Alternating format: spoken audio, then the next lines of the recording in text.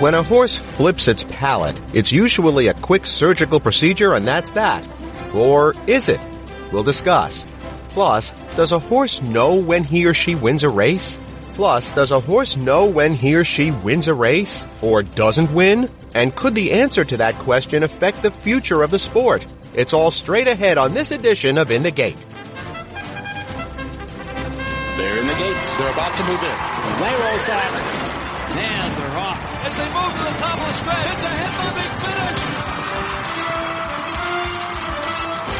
This is In the Gate, ESPN's Thoroughbred Racing podcast. My name is Barry Abrams. You can follow me on Twitter at @BAbramsVoice or on Facebook at Barry Abrams Voice. You can also get us on our YouTube channel by searching In the Gate Podcast. You can get us on SoundCloud as well. Get us at the iTunes Store or TuneIn.com. You can get us on that little pink podcatcher app or wherever you get your podcasts. And now you can subscribe to In the Gate in the Listen tab of the ESPN app. For the full In the Gate experience, subscribe now in the Listen tab of the ESPN app.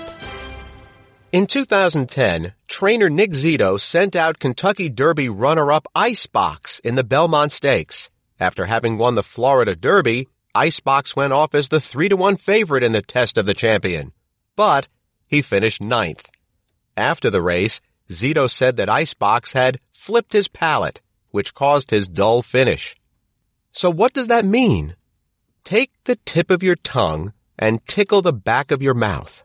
Make sure to keep that soft tissue back there soft. Don't stiffen your throat. Okay? That soft tissue you're feeling with your tongue is your soft palate. With racehorses, that soft palate can flip up and sit on top of the epiglottis. The epiglottis is the little flap of skin at the back of your throat that makes sure you don't swallow food down your windpipe or breathe into your stomach instead of your lungs. So, when the soft palate sits on that epiglottis, the airway is partially obstructed, and the horse isn't getting all the fuel it needs. Now, typically, the cure for a flipped palate is a minor surgical procedure to lift the palate so it doesn't flip up. It sounds relatively simple, and in theory, the horse should return to form thereafter. But in the case of Icebox, after that throat surgery, he finished off the board in the Haskell, Travers, and the Monmouth Cup. In fact, Icebox never won another race and finished in the top 3 in one allowance race over the next year and a half. His final start was in 11th in the 2011 Breeders' Cup Classic. So here's the question. Is there a little more to it when a horse flips its palate? It seems that some researchers at Cornell University have been investigating that very question. And one of those investigators, Dr. Norm Ducharme, joins us here on In the Gate with some surprising results. Alternate. And one of those investigators, Dr. Jonathan Cheatham, joins us here on In the Gate with some surprising results. Alternate. And one of those investigators, Dr. Marta Cerconi, joins us here on In the Gate with some surprising results. Your colleagues and you have spent a great deal of time researching what causes the soft palate to be displaced. What have you found? So we found that in the earlier, maybe historically, we used to think that it was always the palate's fault, that something was wrong with the palate itself, and has led to a lot of treatment targeting the palate. But we found that it's the position of the larynx or voice box that stabilizes the upper airway in horses that exercise. And this is specific to racehorses or horses that do more than just trotting. Any horse that gallop and race, our study was focused on racehorses. And we found that one specific muscle, and there could be others as well, there's just one that there's more studies on, fatigues a few seconds before the horse displaces his palate. His upper airway become loose, quote unquote, and then the palate displaces. The racehorse in his second career often can become a sport horse and be in the same breed. But if you relate it to other functions, the complaint in many of the sport horses on a horse that displacing his palate is the abdominal noise. So the displacement of palate causes an obstruction to the airflow, but unless the horse needs maximum airflow capacity, the obstruction does not interfere or is unlikely to interfere with the performance of the horse. But the second thing that a palate displacement does in the vast majority of horses is it creates an abnormal upper respiratory noise, often referred to as snoring or gurgling. Really, it's the same structure that people that snore have vibration of the palate, and horses that displace the palate have vibration of the palate as well. And this abnormal noise affects the perception of judge, rider, in the sport horse world. Can you please explain what the common surgical procedure is? How does the palate get lifted up? It's the airflow during exhalation that lifts the palate and cause an obstruction during exhalation, as opposed to most other obstruction in the horses anyway, which happens during inhalation. So during exhalation, once the voice box is below the palate is like a sail or a spinnaker in an airflow, get caught in the airflow and lifts it up and vibrates. Just like you and I, if we were snoring, that's probably the proper metaphor. Except it happens while racing or galloping in horses. Now, if the issue is muscle fatigue in the soft palate, is that indicative of general muscle fatigue in the horse? In other words, is the horse just destined not to run that fast? No, and the muscle fatigues in the muscles that control the position of the voice box.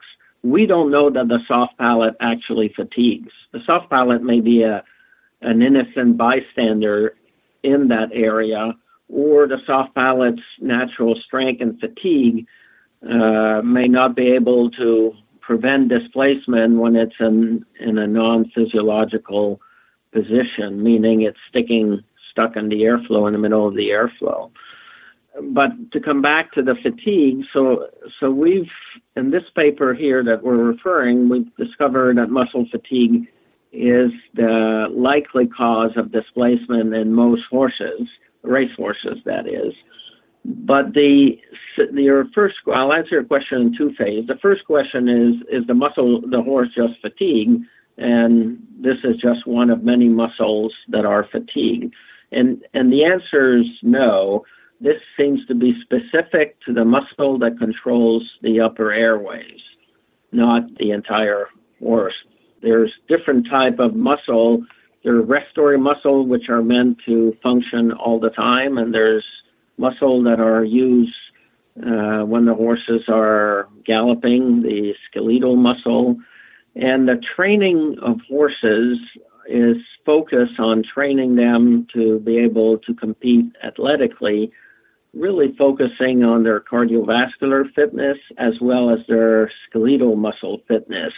But we're not sure that the upper airway current training method are optimized for the upper airways of horses, and they might not be optimized for this group of horses that are predisposed to it because they have the wrong muscle fiber composition, marathon versus sprinter, for example.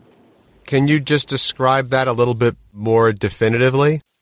Yeah, so the edge of the spectrum, it is well known that people that do marathon have different muscle fiber type than sprinters. One is more fatigue resistant, the marathon, and one is more power and speed for a short period of time. So those are the extremes. Now, most horses compete, in a short period of time that would be considered close to sprinting, and within 2 minutes range, some activity and longer, like steeplechase, are a lot longer than that, or are longer than that. But they're for a short period of very strong exercise intensity, closer to the sprinter range. And the fiber type distribution for the upper airway to support that activity may not be optimized in certain horses, either because of their breeding or because of combination of breeding and environmental training that they undergo. So what can you do for that? Like, how can you tell which horses are which have this fast twitch muscle fibers that get more tired and which have the slow twitch that don't?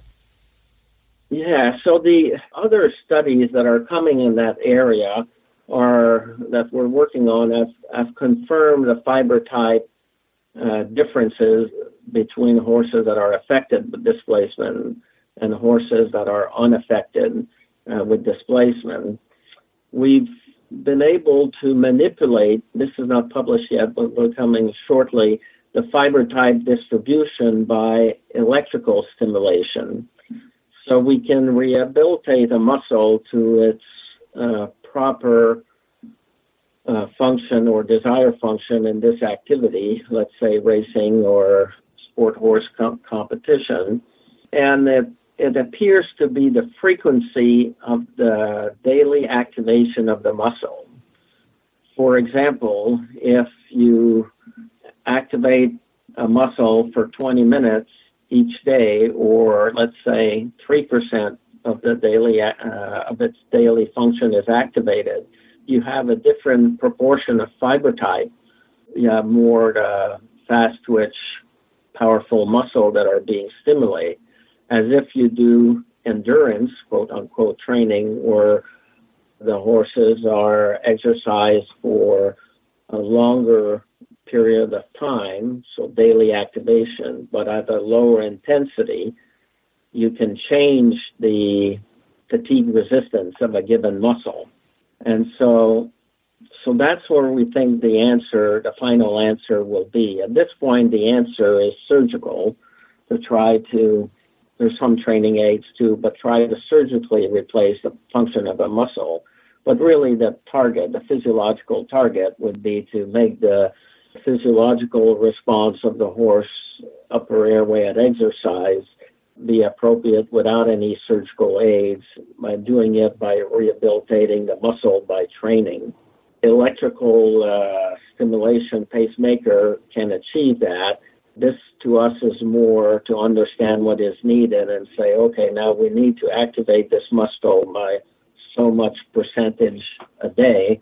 So now we know that from the electrical data. Now we have to design a exercise protocol and test it and validate it to see if it could change and give us the answer we want in terms of upper airway stability. We're chatting here on In the Gate with Dr. Norm Ducharme of the Cornell University College of Veterinary Medicine. I read about another reason that a horse's airway can become obstructed. It's called laryngeal hemiplegia. It's where cartilage in the windpipe becomes paralyzed and partially obstructs the flow of air. How common is this? This laryngeal hemiplegia problem, and a medical term is recurrent laryngeal neuropathy, is quite common. Probably in the neighborhood of, vary, but the range is 2 and 5% of horses, a thoroughbred racehorse, are affected with this disease. If you look at the draft horse breed, it's probably closer to 50% that are affected by this disease. And unlike the soft palate, this laryngeal obstruction happens during inhalation. So the horses have problem getting air into their lungs, as opposed to palate, where the horses have problem getting the air out of the lungs. So what happens for laryngeal hemiplegia?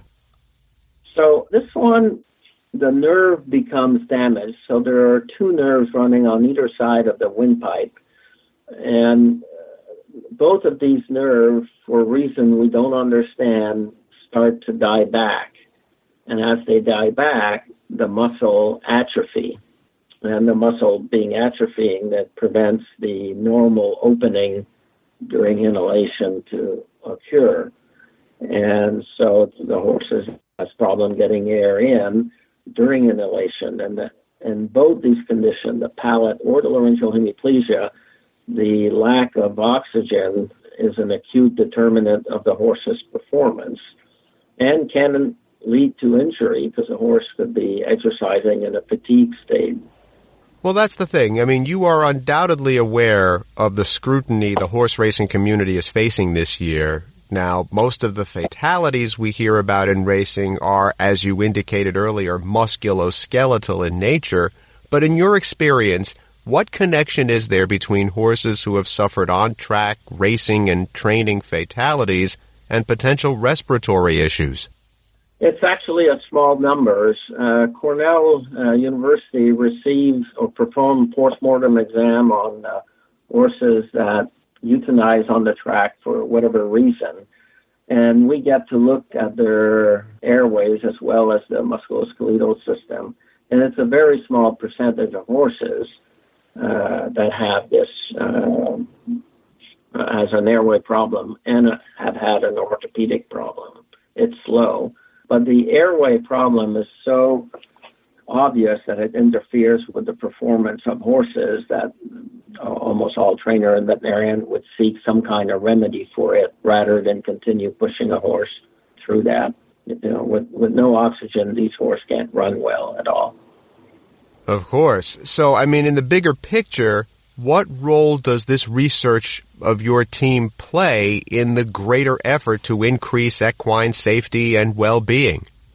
Well, it's a welfare issue that we need to understand problem and come up with remedies that are more natural or more physiological to allow the horses to be able to have proper oxygen and at least his cardiovascular and pulmonary system are able to deliver oxygen to the muscle that these horses have. And so, in both of these diseases, we've been looking for physiological solution to resolve the problem. But the upper airway field has made a lot of advantages, or a lot of advances, I should say, because we can examine the upper airway of horses at exercise with a scope, so we could see during the training phase what is really happening to the upper airway. And then once you got the diagnosis, then we've been focusing on finding the cause so we can find more physiological response, whether it's to train the horse with a palate problem or to transplant a nerve to fix a horse that has a denervation problem to his larynx. But it is a large problem to the industry, and quite a few of us are trying to figure an overall health program nationally that would allow proper pre-screening of horses to identify not horses that have fractures, but before that, horses that have underlying bone changes for whatever reason, whether it's training related or breeding related or ground related or respiratory related, and try to make the proper adaptation and changes to reposition the horses in the right axis so they can compete successfully and, more importantly, safely. Dr. Norm Ducharme is part of the team at Cornell University's College of Veterinary Medicine that's been researching this breathing issue. Thank you so much for sharing the results of this study with us. Thank you, and thanks for your interest. We're going to take a short break here on In the Gate, but when we come back, does a horse know whether it's won or lost a race? And what impact could that answer have on the very future of the sport? Don't go away.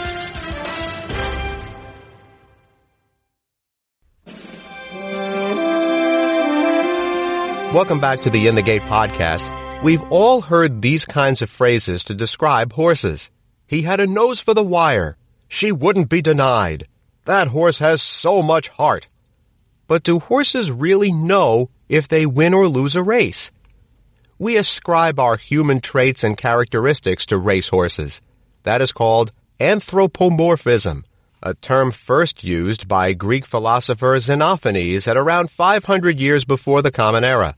The area of our brain that tries to understand what other people are doing is the same part of the brain used to understand the behavior of other animals.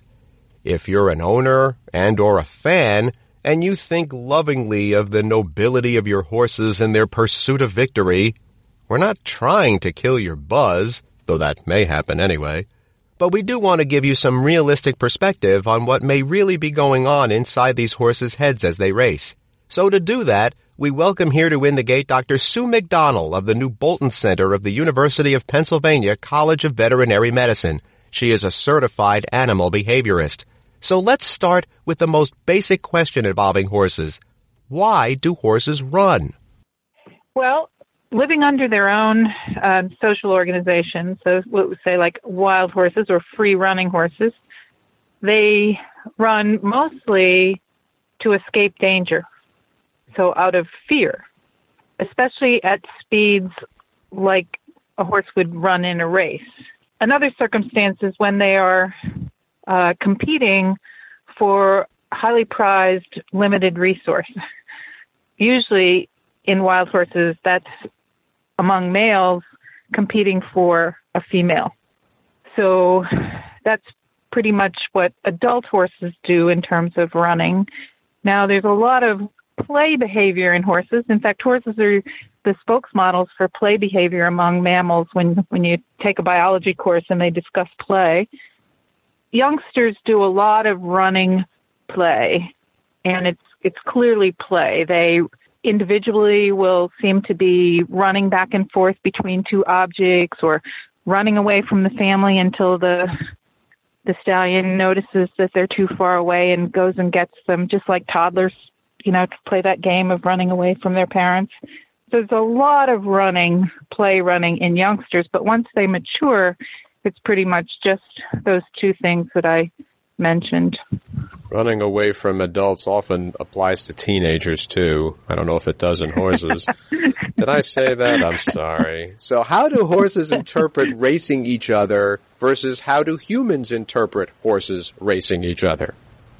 Well, I think it's a pretty tough question to answer scientifically. And so if you talk to people who have thought about this, who have also trained horses and been a jockey themselves, and they've known their horses as they went through training, they describe that initially the horse is following the direction of the rider and doesn't seem to have a concept of what the goal is. But as they start to work out on the track beside other horses, that a small percentage of those horses actually do give the trainer and the jockey the impression that they get it. They know that they are to be out ahead of the other horses. And they call them the really good horses who get it. And so that even though when they turn the corner to come down the straightaway, they signal the horse that it's time to go. And until that point, they've been trying to keep them relaxed and not wasting energy. But when they give them the go signal, that those horses seem to, on their own initiative, try to get to the front. What else can we learn from their body language since they don't speak our language? What can we learn about their states of mind when chasing or running against each other? So I've watched a lot of these horses that are free running and these competitions for limited resource. And it's very clear there. You could just show me some footage of a few seconds after the end of a bout of running, chasing one another, and I could tell by their body language which one was out ahead at the end, because they actually kind of strut and posture, and the winner, in this case, the one who got to the resource or seems to be ahead of the game, and the other one will look somewhat dejected, if that's so in that instance I could say. But of course, when a horse has a rider and they're trying to ease them up after the race, they're taking the direction from the handler or from the rider, and they also are probably a lot more exhausted in a race competition that we give them than they would on their own in these ongoing battles for a female or whatever. Now, horses don't look like humans or have too many traits similar to humans, but we nonetheless anthropomorphize. Why do we not assign human qualities to every single non-human object we find? We're selective. Now that's a very deep philosophical question. I don't know the answer to that. I think some people do. I mean, I think some people can see personalities in inanimate objects, plants, or their car.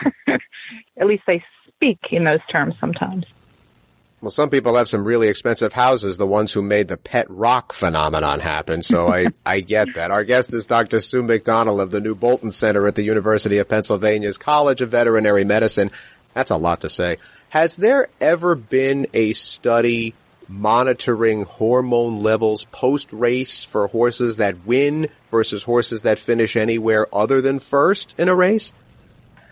Well, that is a very good question because in people, I'm sure you've seen that it's if you win a race or if you win a chess match, for men, male hormones rise in response to winning and they drop in response to losing. And that's been looked at in primates, also a very, very similar pattern to what happens in people. I don't believe it has been done in the horse. We've done some work in terms of those stallions who become a harem stallion versus a non-harem stallion in a free-running herd. Meaning what? Well, the harem stallions are the ones who control one or more mares year-round. They stay with those mares, protect them, and they get breeding rights to those mares, and they keep the other males at bay so that they are not bred by the other males. And that's called a harem stallion. And then the stallions in the herd who don't have a group of mares or a family, let's call it, are what are known as bachelors, and they just hang out with other males, and they're sort of like the army for the herd, so that if there was a threat to the herd, they would be the first ones to approach. But they don't have their own females. They occasionally get to breed a young filly who's in transition between her birth family and moving on to form a harem, but they don't have their own family.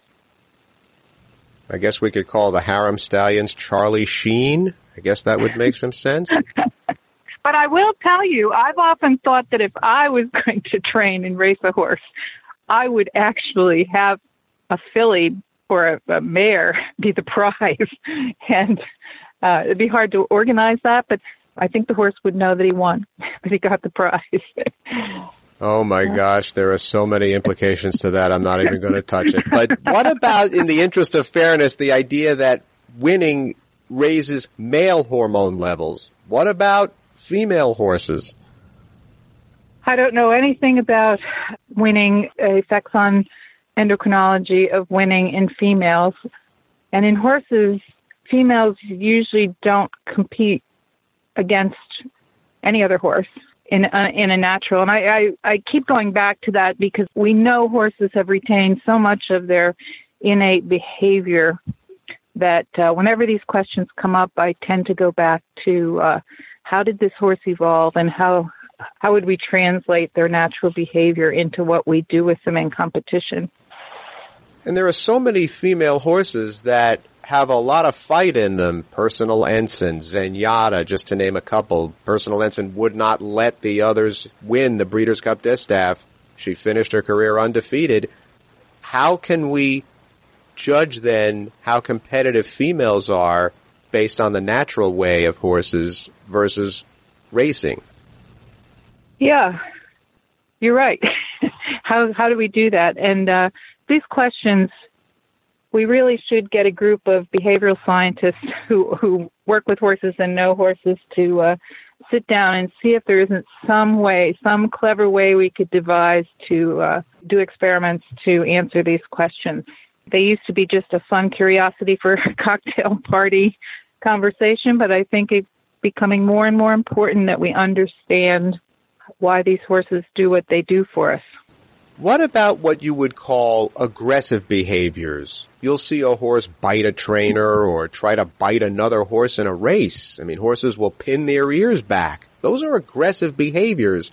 What's behind those kinds of behaviors if not trying to show dominance? Well, you might remember the famous photograph of a horse a couple decades ago that the photograph was published under the title The Savage. Do you know that one? Where the horse reaches over to bite the other horse. And so that can happen just when you're walking horses up and down a shed row. They're uncomfortable being near the other horse, and it's usually what looks like displaced aggression rather than like they're frustrated, they're scared, and they just lash out. It's very hard to tell when you see it in a race what exactly. There was recently one that reached out and got the arm of another jockey, and to me, looking at that, it looked very much like it just didn't really want to be near that horse, and it wasn't going after the jockey per se. It was just lashing out, and the jockey was there. So here's the reason I wanted to bring you on. As you probably know, the general public's attitude toward horse racing is changing, particularly given the safety issues the sport has seen this year. If we're establishing kinda, that horses don't really care or even know whether they win or lose a race, what does that say about the very foundation, the underpinnings of the entire horse racing industry? Boy, you come up with the tough questions. I think it is a question that will be asked, and horsemen are in some circles thinking about these questions. And you're right. Everyone who has horses who compete with them, you have to think about, like, is this horse really enjoying this? And I think we all, just like we have a dog and we keep a dog in the house or we take it for rides in the car, whatever, we don't really know how, in the case of dogs, it seems like they're very eager to do those things and be around people. But a very basic question is, do horses have any enjoyment with people? And going back to your comment about anthropomorphism, we really think they enjoy, those of us who have animals, but that question needs to be answered by people at a much higher pay grade than me. On the other hand, let's end with something a little positive here. What does ascribing human qualities to an animal mean in terms of the amount of care that animal receives? So I think that's a really important, another could be an all-day discussion, but it certainly seems that in most cases, if you attribute human characteristics to the animal and you like those characteristics, they're positive, then you're going to do your best for that animal that you can under the circumstances. You're going to give it the best care. Now, I do mostly behavior work, and in that line of work, you will run into situations where because people see these animals as human, having human characteristics, they often do things for them that would be good for humans, but it's not good for horses. So they overdo things, they overfeed them, they overblanket them, they do things that are really actually in some cases quite stressful for the horses. And they think they're doing the best, but there's two sides to wanting to do the best if you don't know what is best for an animal. I wish you'd have told my mother that when I was younger. Put on a sweater, I'm cold. Dr. Sue McDonald is a certified animal behaviorist at the New Bolton Center of the University of Pennsylvania. Thank you so much for a few minutes. You're welcome. Our thanks once again to Drs. Sue McDonald and Norm Ducharme. Inertia is the tendency to do nothing, remain unchanged, a word to describe the thoroughbred industry. That is, until the saber rattling began early this year and continued so the business couldn't flee. Now change has come to California, including the racing board, whose personnel is quickly being replaced. The new chair says that medication may be gone in 18 months. Will the governor's blessing thereafter be vouchsafed? Across the country in Kentucky, Lasix might be on the way out for 2-year-olds next year and then for stakes. And several major racing jurisdictions have band together for the sake of safety. Will that be what it takes? It's awful that it's taken until the precipice of extinction for any meaningful action to occur, but yet it is now happening in several racing states. Is there enough time before it's all over? You can get us on our YouTube channel by searching In the Gate Podcast. You can get us on SoundCloud as well. Get us at the iTunes Store or TuneIn.com. You can get us on that little pink podcatcher app or wherever you get your podcasts. And now you can subscribe to In the Gate in the Listen tab of the ESPN app. For the full In the Gate experience, subscribe now in the Listen tab of the ESPN app. And you can follow me on Twitter at @BAbramsVoice or on Facebook at Barry Abrams Voice. That's In the Gate for this week. I'm Barry Abrams. We'll see you next time.